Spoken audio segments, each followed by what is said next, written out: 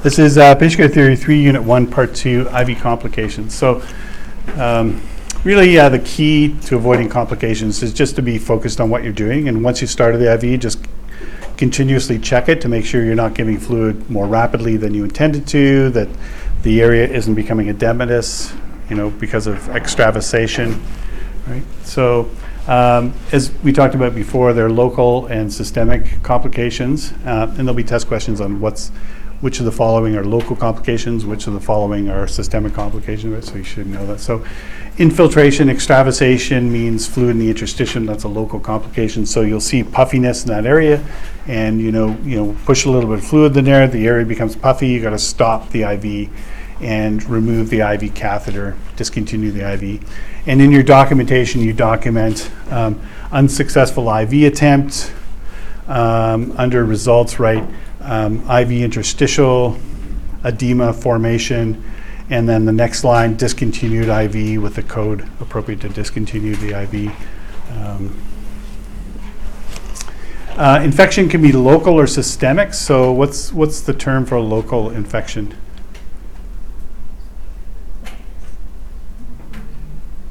Starts with a P. Phlebitis, thanks. Good. Fluid overload would be systemic. Catheter air embolus would be systemic. Speed shock would be cold fluid to the core. That would be systemic. Phlebitis would be local.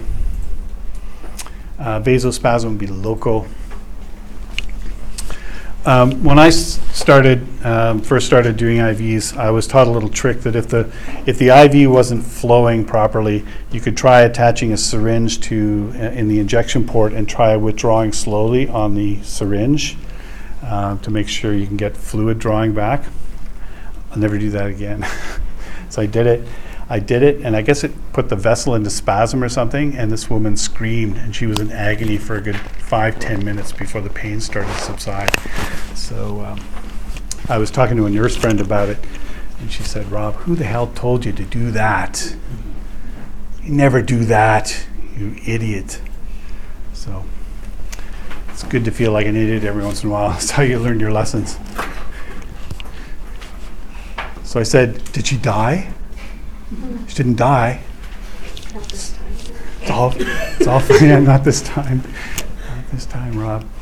So possible complications: infiltration, chemistry, blah blah blah. We're talking about that. Signs and symptoms: white, puffy, hard, cool to pain, blah blah blah blah. So if you go interstitial, just discontinue the IV and pull the IV catheter out. You're going to have to put some pressure on the site with a 2x2 dressing and then tape the 2x dressing on so it doesn't bleed.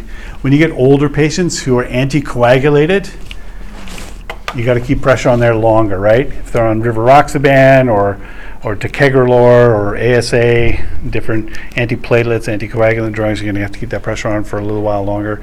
Maybe even elevate the arm and then tape it down securely and watch it periodically, right, to make sure they're not exsanguinating from that site, right? And people bruise like crazy when they're, I know, don't you love that word? Exsanguinating. It's still exciting even in year 2. Right. Yeah, it's like 35 years, it still excites me.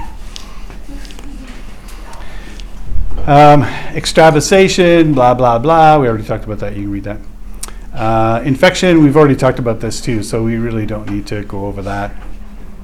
But just remember that, the reason why we're so conscientious about aseptic technique and properly swabbing that area is because there are microbes on your skin, Staphylococcus aureus and other staph that are on your skin that are not in your blood vessel. But when you poke through the skin and then you take a dirty needle and poke somewhere else, you're introducing those pathogens, and there can be millions of them on a microscopic pin head.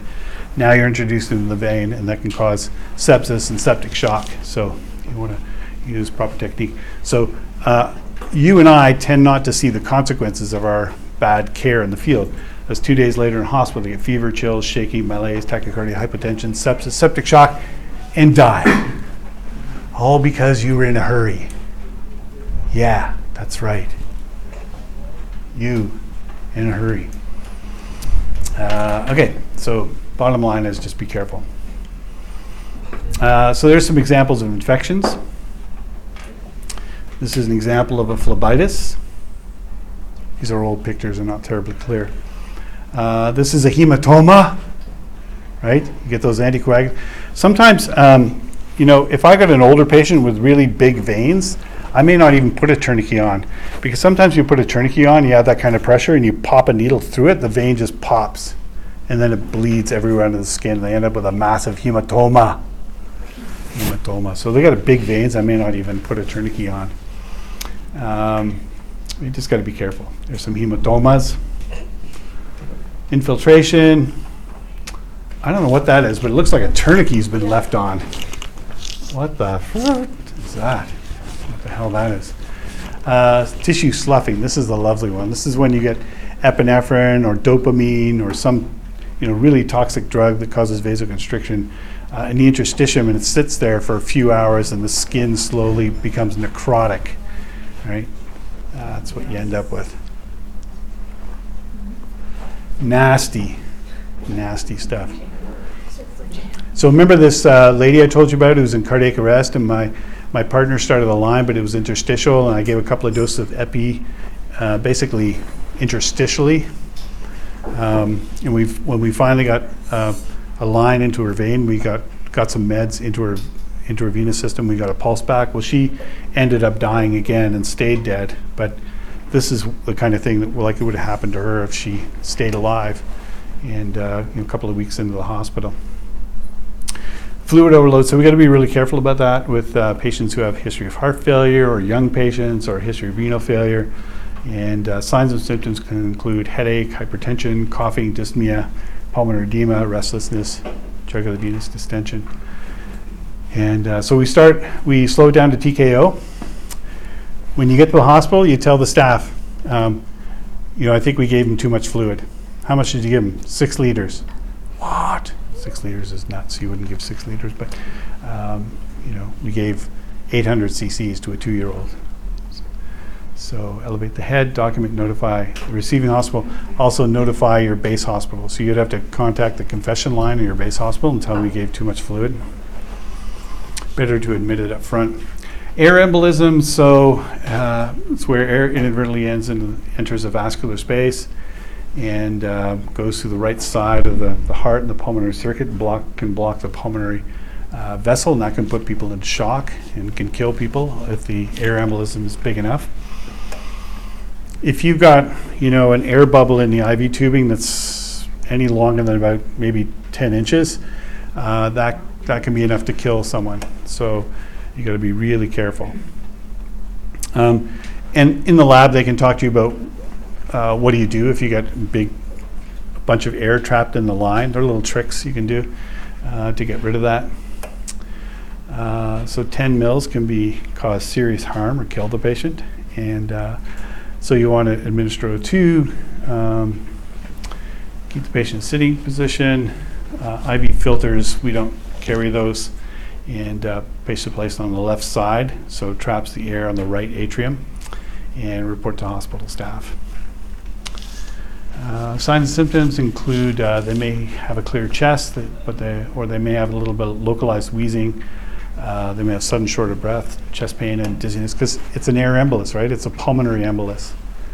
And so they might do arterial blood gases or a lung scan or a pulmonary angiogram to find that air. Catheter tip, I don't think we need to go through all this. You can just read it at your leisure, but they might be able to pick it out on X-ray. But those catheters are so tiny, it'd be difficult to find it on an X-ray. Phlebitis, we've already talked about this. I don't think we need to go through details.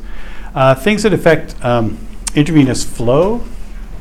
So you can get catheter up against the valve. And sometimes I've heard medics say, I think the catheter tip is up against the valve, it's not running. And I'm thinking in my head, because that's usually where I think. Isn't it okay when people say that? I was thinking in my head, or I was thinking to myself, that's another good one, like, what else would you think too?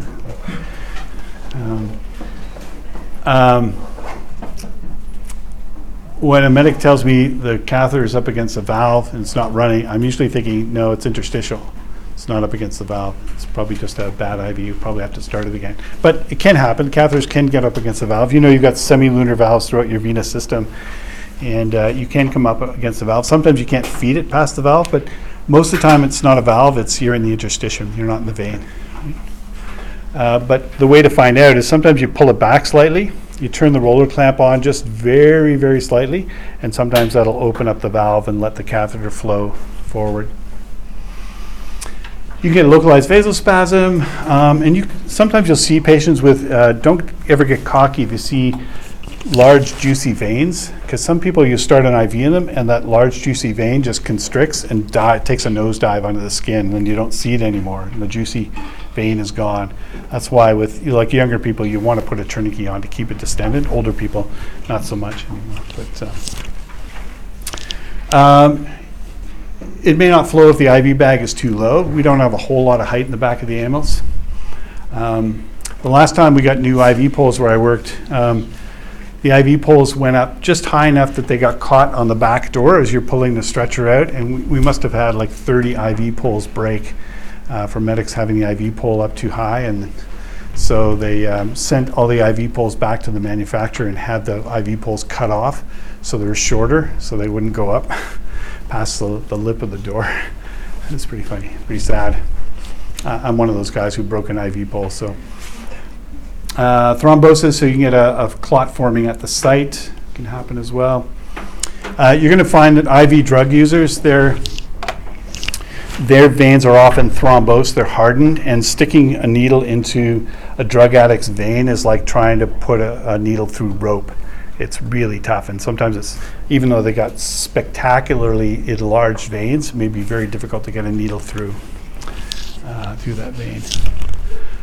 Flexion, so you got to be careful. If you're starting an IV anticubital, it's got to be for good reasons, either because you're giving a lot of fluids, or excuse me, if you're working in an ACP and your ACP wants to give a drug that's got to be given up here, that's fine. But if you put a catheter up there and the patient does this or does this, it's not going to flow, right? So you got to watch them and make sure they keep their arms straight. Sometimes we leave the tourniquet on, and you got to make sure you take that off. And sometimes the flow gets impaired because there's too little fluid in the bag. You can wrap a BP cuff around an IV bag and add some pressure to it to get it in. I do that sometimes if I'm giving a lot of fluids and need to resuscitate them. The line's taped too tight. That's not usually a problem, but can be, I suppose. I started an IV on a diabetic once who was unconscious, and my partner was restraining the patient. This patient was combative, as low blood sugar patients often are. He was squeezing this guy's arm so tight that when I started an IV in and I advanced the catheter, it was great, the catheter started to slide out because he had so much pressure on the arm. I said, let go of the arm, let go of the arm. Don't let go of it completely. You know. And I managed to float the catheter back in and then gave him some dextrose, woke him up. Any questions about IV complications? Okay.